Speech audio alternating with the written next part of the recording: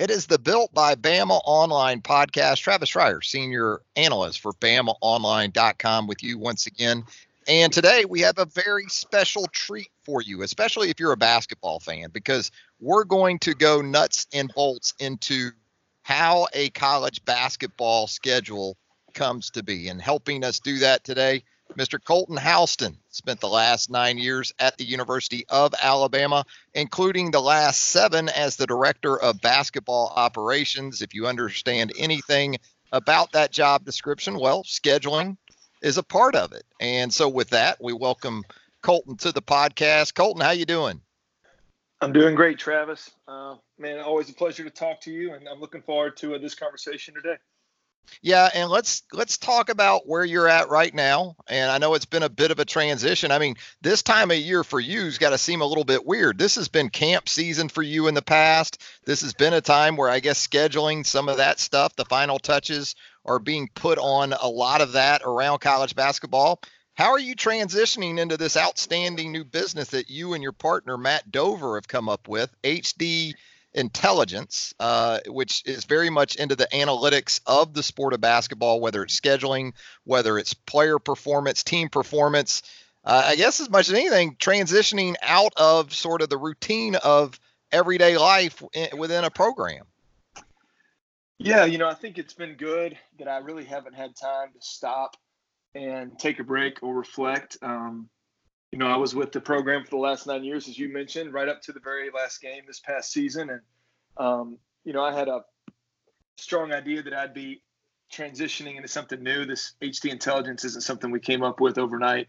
It's something we've been thinking about for a while. But, when we launched, when we launched right after the season, it was prime time to start talking to schools who maybe wanted some help on their schedule. So I didn't have any time to go on vacation or take a break or really mentally check out at all. I just pivoted, to use a basketball word there. I just pivoted straight into what we were doing with HDI and went to the Final Four this year. Instead of going up as a coach trying to network, I went up as a entrepreneur trying to spread the word about our business. So it's been busy. It's been fun. I've never done my own thing like this before, and it's been exciting.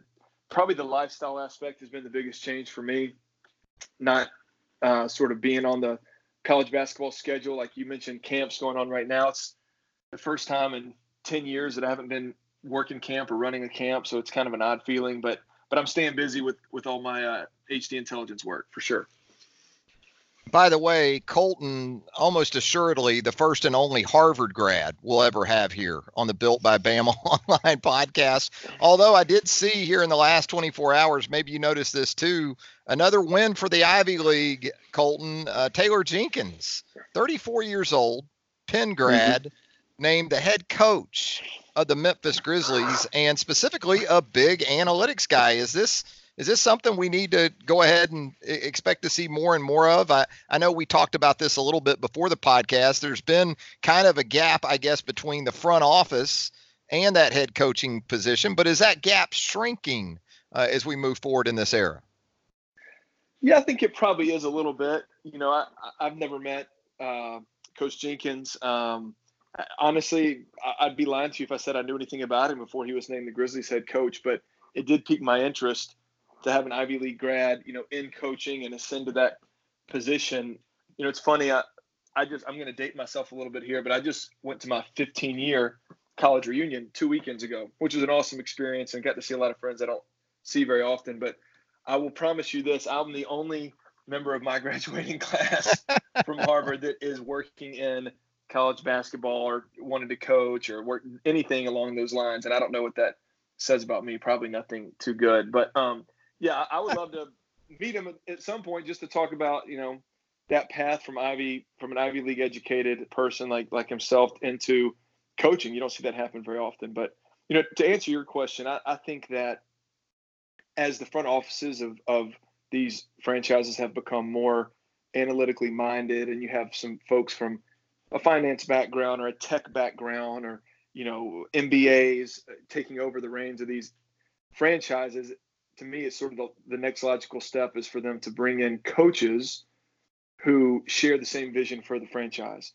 And that doesn't mean it has to be, a a guy with an Ivy League degree or an MBA, and a lot of former players embraced analytics as well. And I think a lot of times you can find someone who played the game, who understands it from a player's perspective, but also understands what the front office is trying to do analytically. That's probably the perfect blend. But yeah, no, I'm not surprised, and I think you will probably see a few more guys ascend into those head coaching roles there, because at the end of the day, the GMs and the owners want kind of a seamless, vertically integrated, if you will, chain of command. I just anecdotally talking to folks I know in the NBA, there are some franchises where there is a disconnect of some degree between, the coaching staff that's more old school, traditional X's and O's, and then maybe the front office, which emphasizes analytics. So I think some teams are taking some steps to try to make it a little more streamlined there. Colton, tell us a little bit about what you know in terms of the day-to-day workforce, say in the NBA, that's committed to analytics, essentially its own department, right, within the franchise, compared to what there is right now at the college level, which I would guess is a big reason why we're learning about HD intelligence coming into play here, right? Yeah, so I certainly know more about the college game in terms of the details than how it works at the NBA level. One of the kind of personal projects I've taken on this summer is to talk to the folks at the NBA level that I know, or who can connect me with some analytics folks there. And I've had a few of those conversations just to get a feel for how they do what they do. I can tell you that all 30 franchises have fully staffed, fully funded analytics departments, and have for some time now. There was probably a point in time, maybe a decade ago, when 20 teams were in with analytics and 10 weren't. I'm pulling out numbers here hypothetically, but it's been a number of years now that 100% of those teams have been into it. And we're not talking like one person. We're talking about, the teams I've talked to have had 6 or 8 or 12. I mean, it's a pretty sizable operation there. It's really integrated with their video departments, which makes a lot of sense. You want to look at the video and you want to look at the stats. Those are the two things you're going to be able to go to give you a picture of what's actually happening on the court. So the NBA is all in, and every franchise approaches it differently, but every franchise is all in. The college game is a different story. So it's certainly making its way into college basketball, and some programs I would say are all in. But I would say that the vast majority of college coaches and college basketball programs are either have no use for analytics, don't have any analytics program, or it's very, very kind of elementary, and they're just sort of getting started. But I think you're starting to see a kind of a slow wave move. Change doesn't happen as quickly at the college level for different reasons, but you're starting to see a wave come in. I've noticed 2 high major programs out there recently have hired a person on the staff whose title is Director of Analytics. And that's something that, you didn't see even 2 years ago. And I certainly think that's a trend where that number is going to rise. At some point you'll have 10, and then at some point 20, and maybe at some point 40 or 50. But I guess if I had to sum it up, Travis, the college game is well behind the NBA, significantly behind the NBA when it comes to incorporating analytics into the operation. And obviously that's a reason our company exists. We want to step in the gap and partner with those college coaches and those college programs that want to reap the rewards of having a robust analytics approach. So hopefully we can find some folks who want to do that and want to partner with us. Colton, I guess there is still at every level that old school versus new school sort of rivalry there when it comes to numbers and analytics, and not to make this into Big E versus Tupac or West Coast versus East Coast or anything like that, but just most recently, Jalen Rose. I'm sure you saw this, the former Michigan star, 13-year player in the National Basketball Association, in an interview with the New Yorker magazine, says, quote, "There are many people that feel like it has a cultural overtone," speaking of analytics in the sport.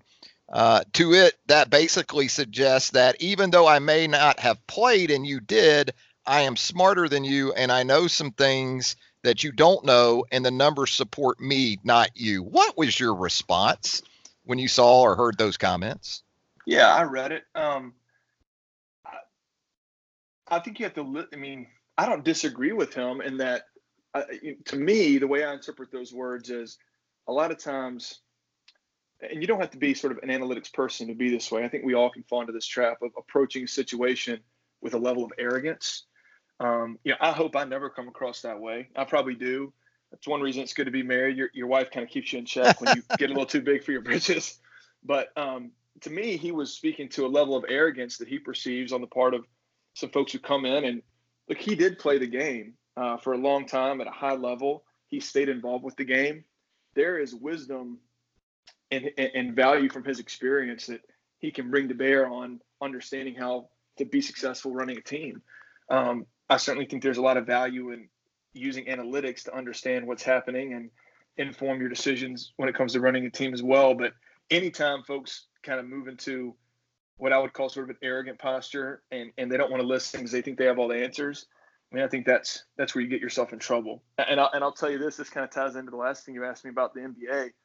One of the most enlightening comments that I heard when I was talking to a director of analytics for an NBA team, this was in the past like 3 weeks. He said, a lot of people think my job is to go tell the coaches, like, you need to do A, B, and C. He's like, it's actually the opposite. The coaches come to me with questions, and I reiterate this to them.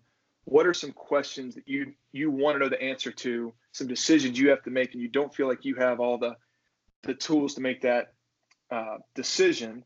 It's like, that's what I can help you with. So kind of an obvious example he threw out there was, as a coach, you always have to make the decision on the offensive end when the shot goes up. Are we sending 2 guys to the offensive glass and 3 back on defense? Are we sending 3 to the glass and 2 back on defense? In the NBA, sometimes they'll just send 1 to the glass and 4 back on defense. What is the risk reward? What's the right thing to do? Does it change depending on who you're playing? Does it change depending on who's in the game?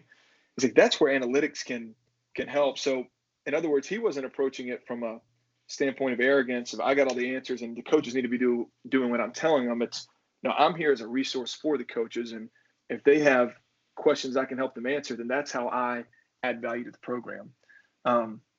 That to me is 90% of kind of how analytics should work with the coaching staff. There are some non-negotiables that as an analytics guy, you're probably never going to convince me of. Like, you're not going to convince me that I should be taking more 19-footers than 3-point shots. Like, the math just doesn't work out. I don't hate the mid-range shot. I don't think you should take 0, but I do think just from a pure value of shots perspective, you're going to have a hard time winning a lot of games if you live at 19 feet. So anyway, but I think the vast majority of it is partnering with coaches, trying to get answers, trying to use data to get some more insights into your team. But yeah, not to turn this into a newsy type situation with the 3-point line in the college game going to the international level. Do you still think that will be the case in terms of a little bit deeper shot from 3? Kind of, I know that wasn't specifically what we were getting into, but you mentioned it and it piqued my interest. Is there still going to be more value from, I guess it's beyond 22 feet now, something like that, than there was through last season in terms of the 3-point shot versus stepping inside the arc in the mid-range game? That's a great question. I mean, none of us really know, right? It's fun. To me, I'm excited to see how attempts change, how 3-point field goal percentage changes. My guess, and again, this is speculation. I could turn out to be completely wrong in this, but my guess is that you'll see 3-point attempt rate decline very slightly, and you'll probably see 3-point field goal percentage decline slightly. I don't think it will change sort of the ideal shot distribution because a couple reasons. Number one, the line, in my opinion, was too short to begin with. I mean, you have some college teams out there that take over half their shots from threes right now. Whether you're talking about Villanova or I know in some games Auburn fit in that mold, and I'm sure there's some others I'm forgetting. That's a lot. I mean, that's more threes than layups and jump shots and hook shots and, post up. I mean, that's more threes than all 2 shots combined. To me, that's a little extreme. But so you already had a ton of threes being taken. And the second thing is a lot of those threes are coming from FIBA range already. Like you notice when you watch the college game, guys will routinely pull up from 4 or 5 feet behind the line. So I think you'll see a small change in it. I think at the end of the day, it's a good change for the game because it helps the college players as they adapt to the next level. Either they're already shooting from that range, or if they're moving on to the NBA, it's less of a change for them. So, but I'm super interested to see how it works out. And that's something that Matt, my partner, you mentioned him earlier. We actually talked earlier today, and we're like, okay, one of the things we want to do for our clients during the season is help them think about shot selection and shot distribution and what are good shots and what are bad shots. And offensively, you want to maximize the value of the shots you're taking, and defensively, you want to force your opponent into taking low value shots. Well, we kind of know what that looks like based on last year, but now that the 3-point line is changing, how is that going to affect things this year? So we're going to have to pay really close attention to it earlier in the season and see if there are any trends that we need to, pick up on. The NIT, I guess, the last couple of years experimented with the international line, and the results from that, I believe, in the most recent NIT were that there was actually an uptick in 3-point shot attempts. But as you pointed out, it was slightly decreased in terms of makes and percentages from that standpoint. So absolutely, it'll be a fascinating aspect to take into consideration for the 2019-2020 college basketball season. But why we have Colton here today is to talk specifically about the construction of a schedule in men's college basketball. And let's start right at the foundation level, Colton. What is that? What's the foundation of every schedule? When you start with a schedule, what's the starting point? That's a great question. Really, the starting point's your conference schedule. It's the part you don't control. But I hesitated in saying that because often that's the piece of information you get last, right? Like, I believe the SEC, since we're an SEC country and I was at Alabama, we'll use them as an example. I believe the SEC a week or two ago released publicly the conference schedule.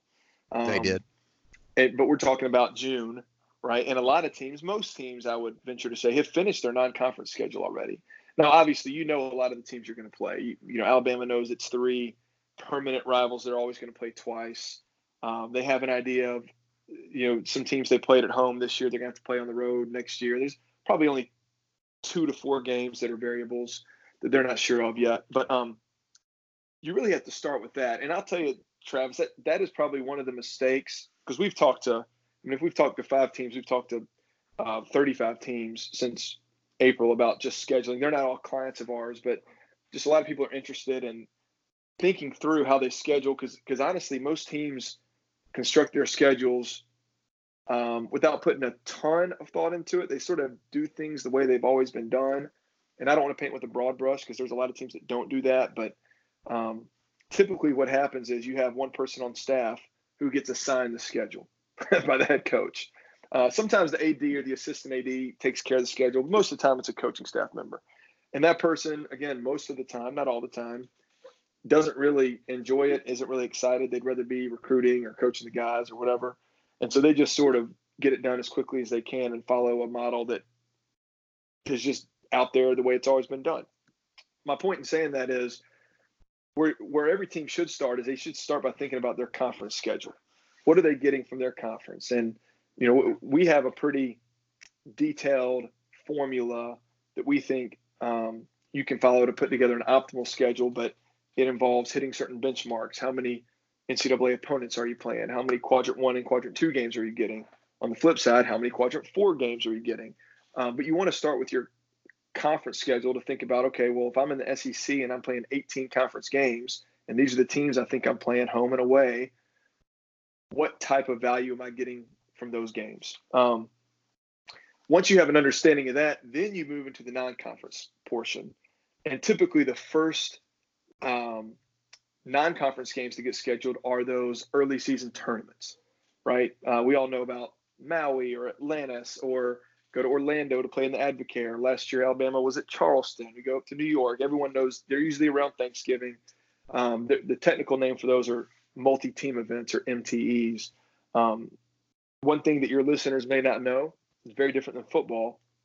In order to play the maximum number of games in a given season, which is 31, in the regular season, you have to play in those events, right?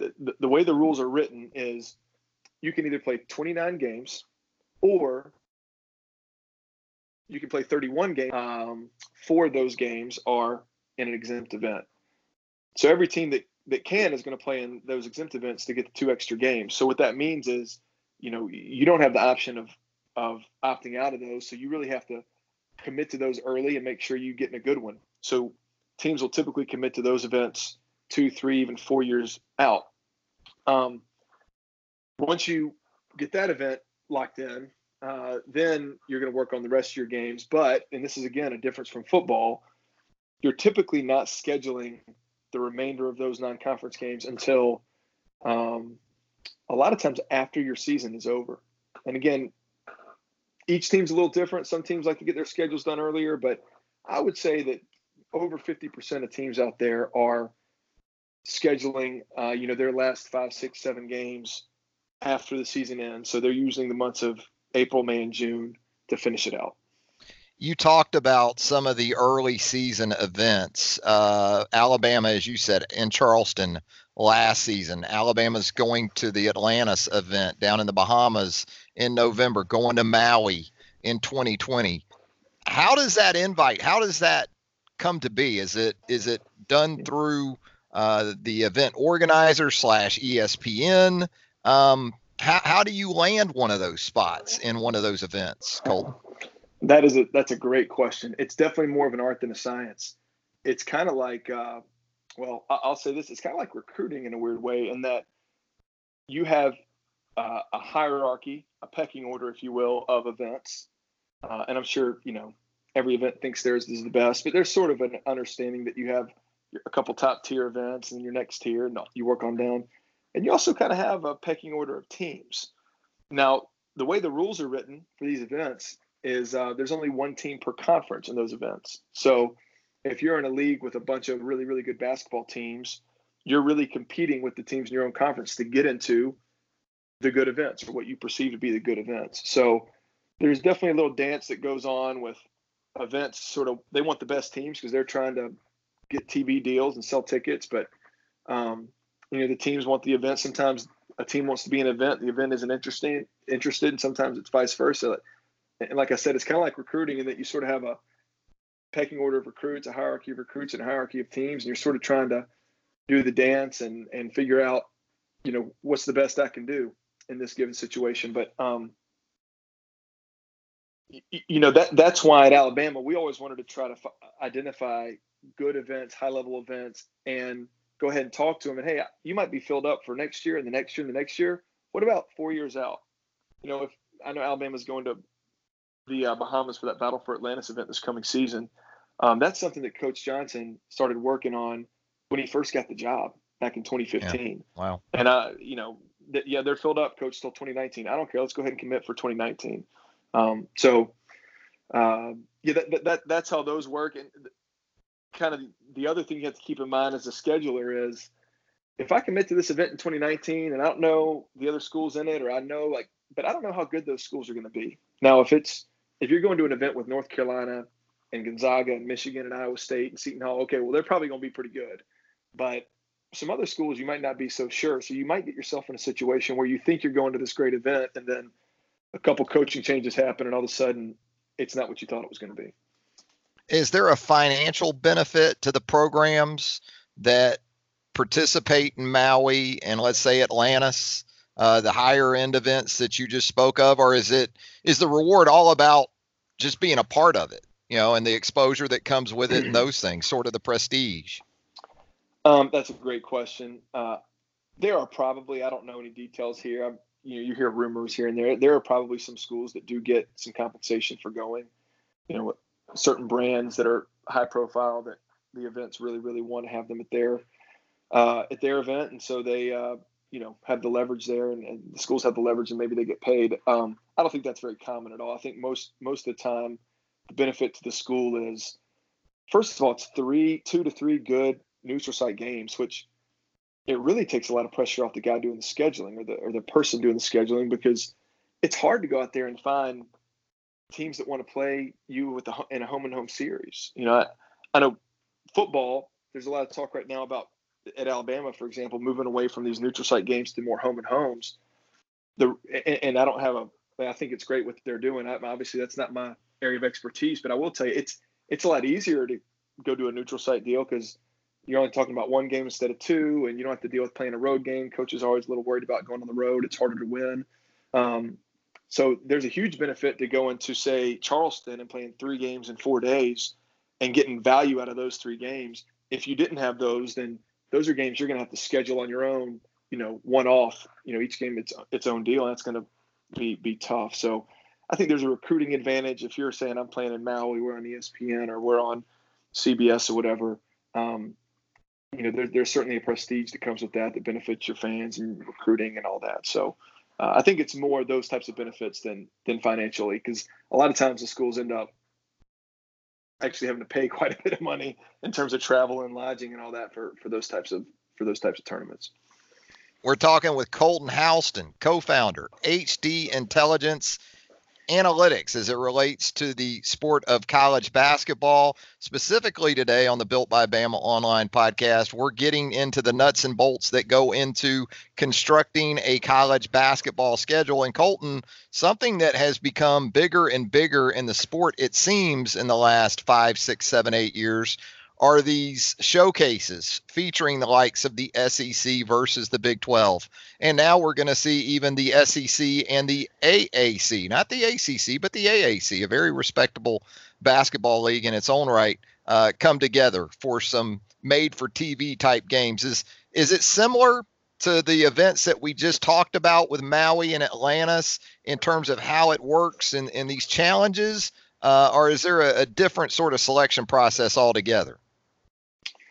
It's a little different because the early season tournaments, the exempt events, as I said before, the way the rules are structured, you have to play in one of those to play 31 games, and everyone wants to play 31 games. So teams have to do that. Some teams don't, but 90% of teams are doing that, and the power really lies in the hands of the person who controls that event, whether that's a television network or a promoter, or whoever that happens to be. With these conference challenges, these are not exempt events. These are just games on the schedule. They take up one of your non-conference game opportunities, and the conferences are really calling the shots there. So think about it this way. Instead of an event promoter or a TV network controlling the event, and their priorities are going to be obviously to make money in some form or fashion, now the conference is controlling the event, or 2 conferences are controlling one event, and their priorities are different. They may get a little bump from their TV contract by having that event, but for the most part, they're trying to help their teams build resumes, because their objective is to have as many teams in the tournament as they can and to help teams get seeds, to set them up to advance in the tournament. So I'm a huge fan of the conference challenges. In some of my conversations I've had the last few weeks, I've had a chance to talk to folks at the conference level across the country, and there are actually more conference challenges on the way. I'm not breaking any news here. I think some stuff is leaked out and some hasn't, but, you mentioned the Big 12 and the SEC have a challenge now. The American Conference is getting in on that one as well. The ACC Big Ten's had one for a long time. The Big East and the Big Ten have one. They call it the Gavitt Games. But you're going to start to see some maybe mid-major conferences get involved, which is actually, in my opinion, just from an analytics standpoint, really, really smart. Because if you are a league, let's say you're not a top 4 league in the country, you're one of those next 5 to 10 leagues, and you want to get as many teams in as possible, helping your teams get good non-conference games is a huge part of that. So anytime 2 conferences can come together and it's mutually beneficial, I think it makes a lot of sense to do that. Now, there's an aspect of scheduling that I know a lot of the higher majors, they probably don't like the term that's used to describe them, but they're called bye games, right? That's essentially what we're talking about. Filler, you're trying to fill out a non-conference schedule. They're called bye games for a reason. You're essentially paying an opponent to come in, and what your hope is that it results in a W for your team. What goes into that? What do you need to be careful of? What sort of is there a ceiling in terms of what you're willing to pay for an opponent? If you're a Power 5 team, Now, what goes into those games? Because they're essentially overlooked by just about everybody, and in some instances, as we've seen, even the favored teams have overlooked some of those opponents, and you see the upsets pretty commonly. What about those games, Colton? It's funny you bring those up, Travis. I said earlier that a lot of schools approach scheduling with the mentality, well, we've always done it this way. We're just going to keep doing it this way. And I think that applies to bye games maybe more than any other aspect of building a schedule. And I'll admit I was guilty of that. When I first took over scheduling in Alabama in terms of being like the main point of contact for scheduling, the first thing I looked at was how many bye games did we play the year before versus high major home and homes or neutral site games. How many the year before? And then I said, okay, well, if we usually play 6 bye games, let's play 6 bye games. But was there a lot of thought put into that of what's best for the program? How does that help our strength of schedule? How does that hurt our strength of schedule? No. And I did. Probably a lot of folks approach it the same way I do. This is done a certain way. Everyone basically does it the same. We're just going to keep doing it this way. I think if you think about your bye games a little more thoughtfully, maybe you consider things like, do I really need to play 6? Or does it benefit us more as a program to schedule more high major games, maybe go on the road a little more often, maybe play another neutral site, maybe we play 4 or 5 bye games. I'll tell you one thing, your CFO, your budget office is going to be happy because you're not spending as much money because those bye games aren't cheap.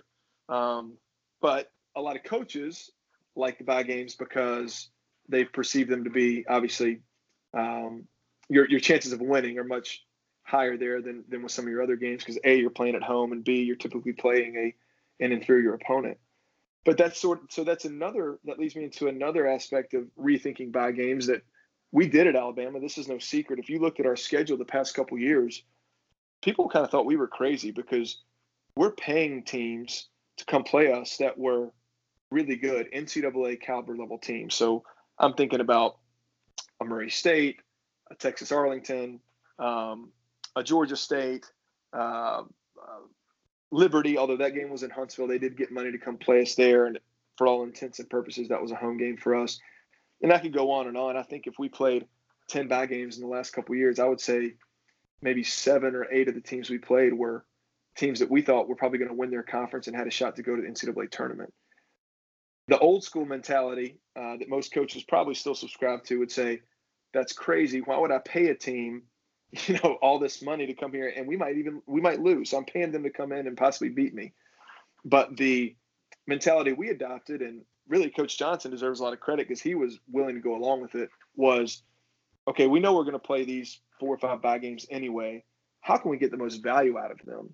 And so for us, it became about maximizing our resume or optimizing that resume for Selection Sunday.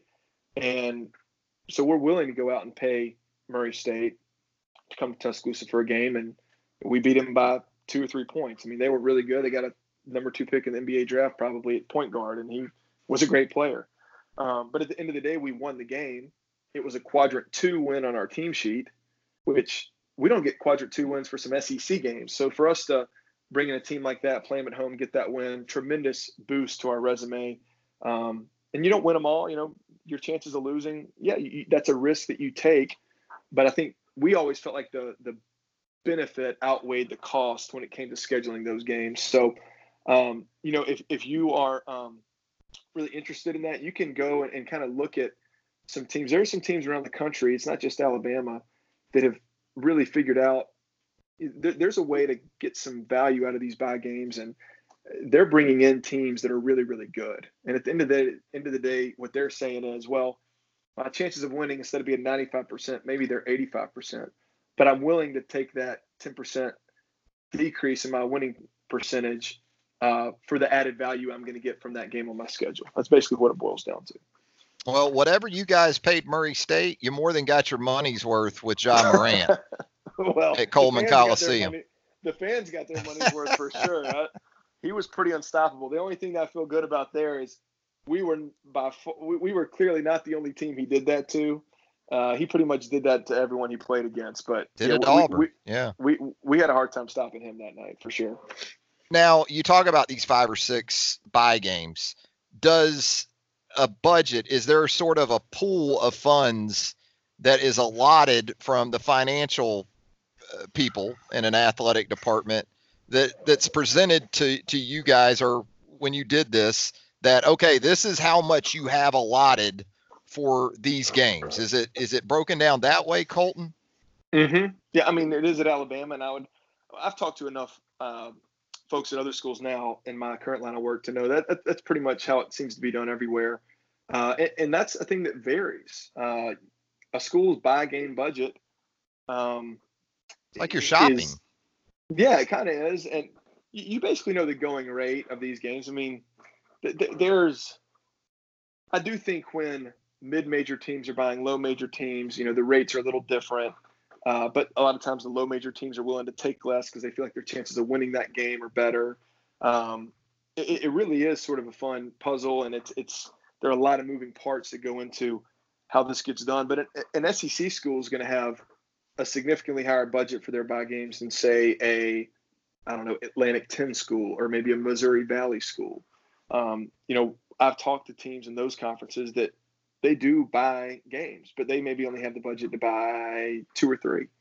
Or they may cut a deal with their AD and say, well, I know we only have the money to buy 3, but what if we get bought? What if we're a team because there are some teams in those leagues that will get bought on occasion. We get bought and we go to a Big Ten school and get paid, $95,000. And then we turn around and we buy an extra game on our back end. So we're basically bringing in some money to offset what we want to do. And a lot of schools do that. A lot of schools will sometimes get bought and then turn around and buy other games. So, but yeah, there's a pretty wide discrepancy across the board.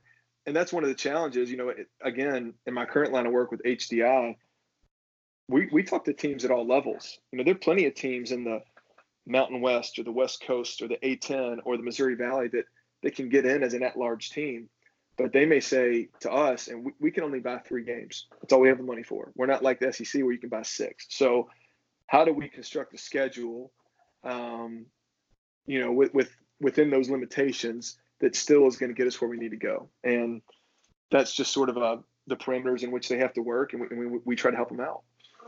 Yeah, I was going to say, this is where HDI should be the perfect fit for so many of these programs. You're talking about over 340 Division I basketball programs right now, I think, Colton. You probably know an exact number. I think it's 353 right now. Yep. Yeah.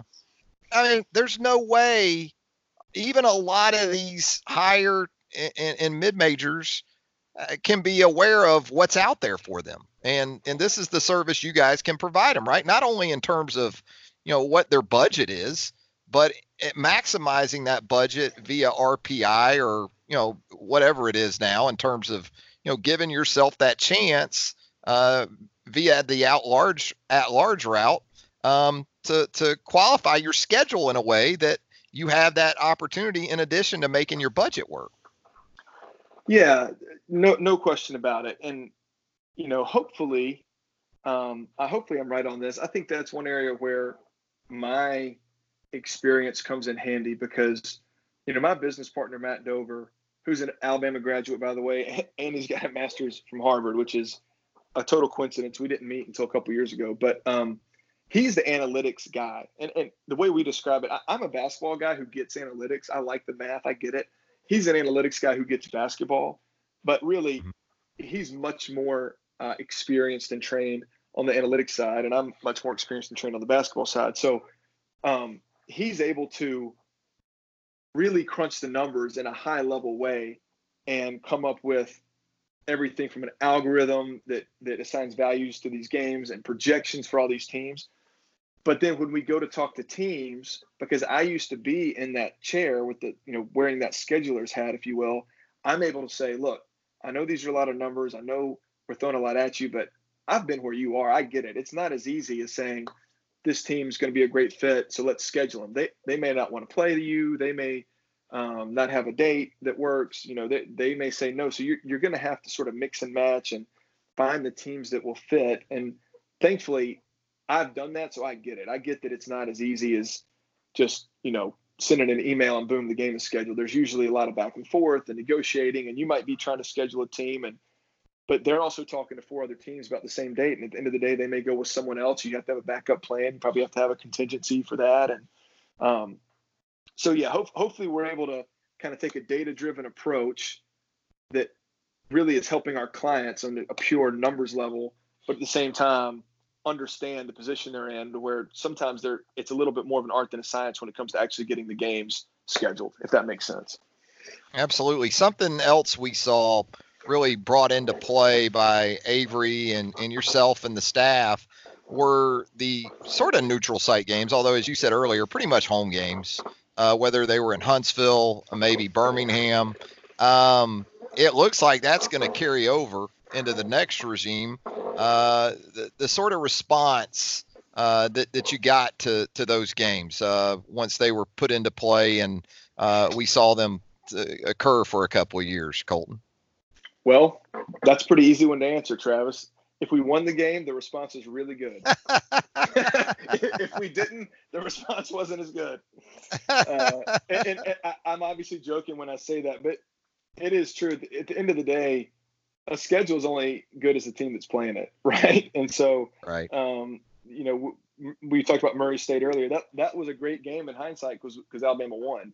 If Alabama had lost the game, people wouldn't be saying that. But no, to answer your question in the spirit it was asked, it was really positive. When we scheduled those games previously, it was always when school was out and students were gone. And so we didn't want to take a home game away from our students, who always did an awesome job supporting us. We knew the crowd wasn't probably going to be as good. So we felt like it made sense to go to Birmingham or Huntsville. We explored some options with other cities. And we thought the Alabama fan base in those cities would be excited to be able to go watch the Crimson Tide play in their city. And that turned out to be true. We drew really, really well, in all the Birmingham and Huntsville games. And, one thing you're dealing with there, and again, this kind of goes into the aspect of scheduling that a pure numbers guy probably wouldn't understand, but someone who's been on a staff gets. Coaches are really concerned with two specific games, Travis. This is some real inside baseball, if you will. This is some real inside baseball stuff here. Coaches are really, really concerned with two games on their schedules, in my experience. The first game of the year, they never want to – I say they never want to. Coaches are typically hesitant to open up, especially if they're a new coach or if they feel like they're going to have a young team, with a really, really tough game off the bat. They want to get that first win under their belt.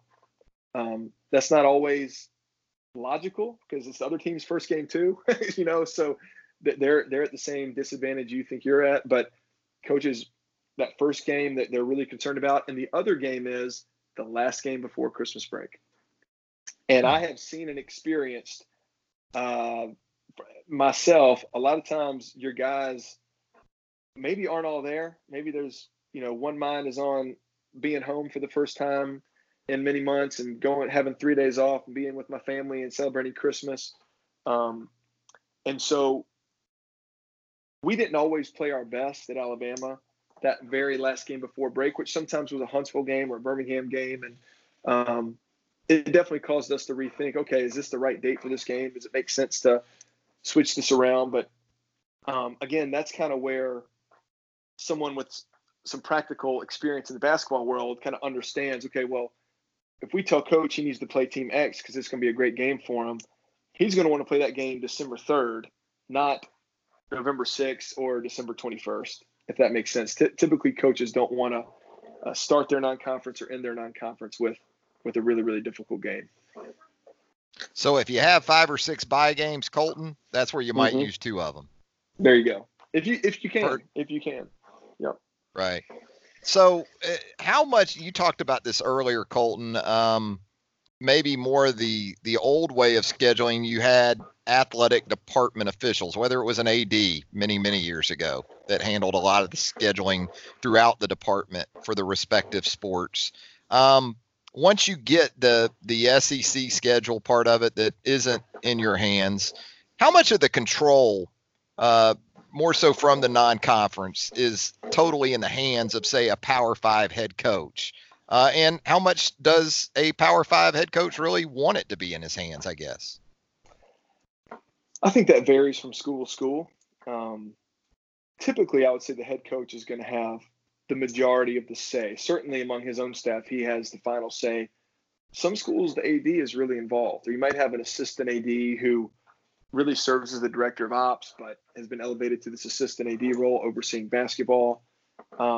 It really does vary. You know, as I said before, we've talked to dozens of schools about scheduling since the season ended. And off the top of my head, I can think of schools where the AD does the scheduling, the associate AD, the head coach handles it all himself, maybe the assistant coach, the director of operations, the video coordinator.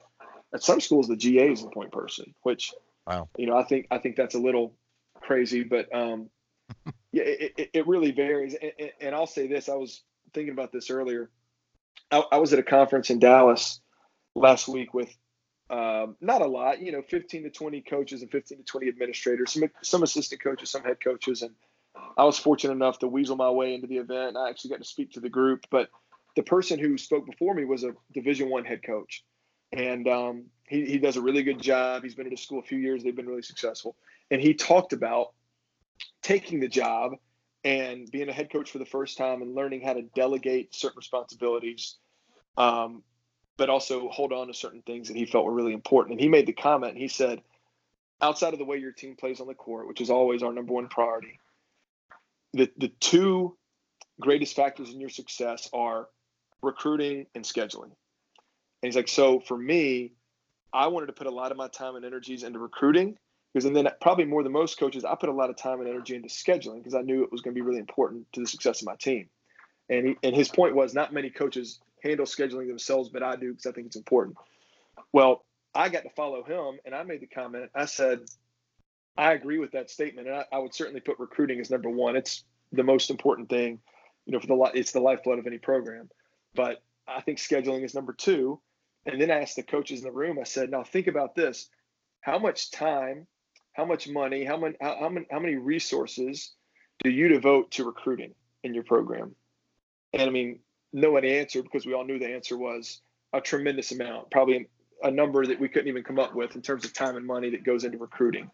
Now compare that to the amount of time and energy and money and just and manpower that you spend on putting together an optimal schedule. And I would say for 95% of schools out there, the gap between those two it's like the Grand Canyon. I mean, That's very surprising to few schools.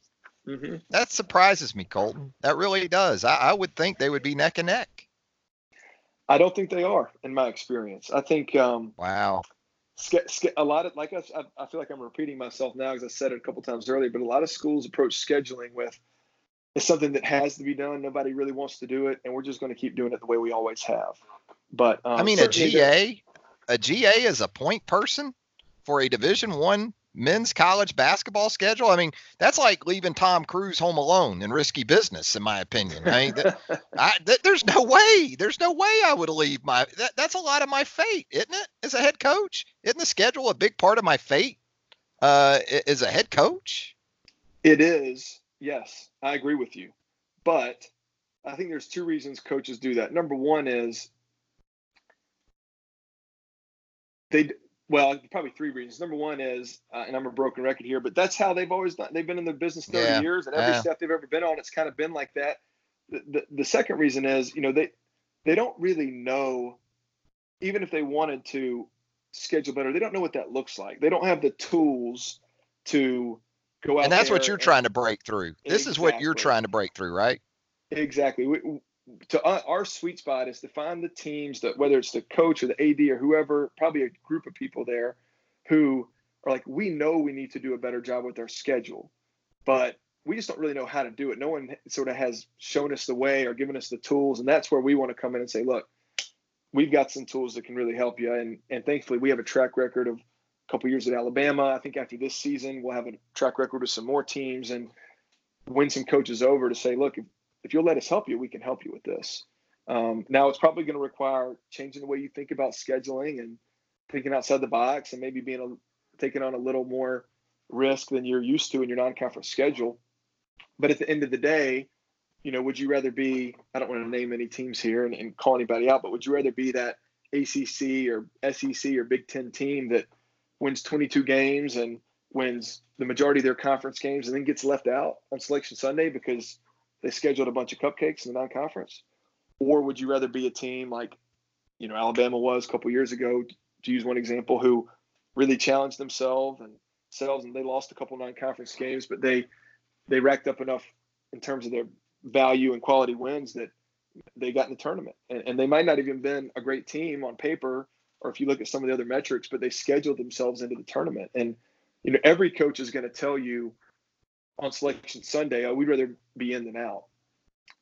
Every coach understands the importance of scheduling on Selection Sunday because they see that the committee really emphasizes that, but that doesn't always carry over into their actions, in the following months when they're actually doing next year's schedule. So we think that's a challenge for us to try to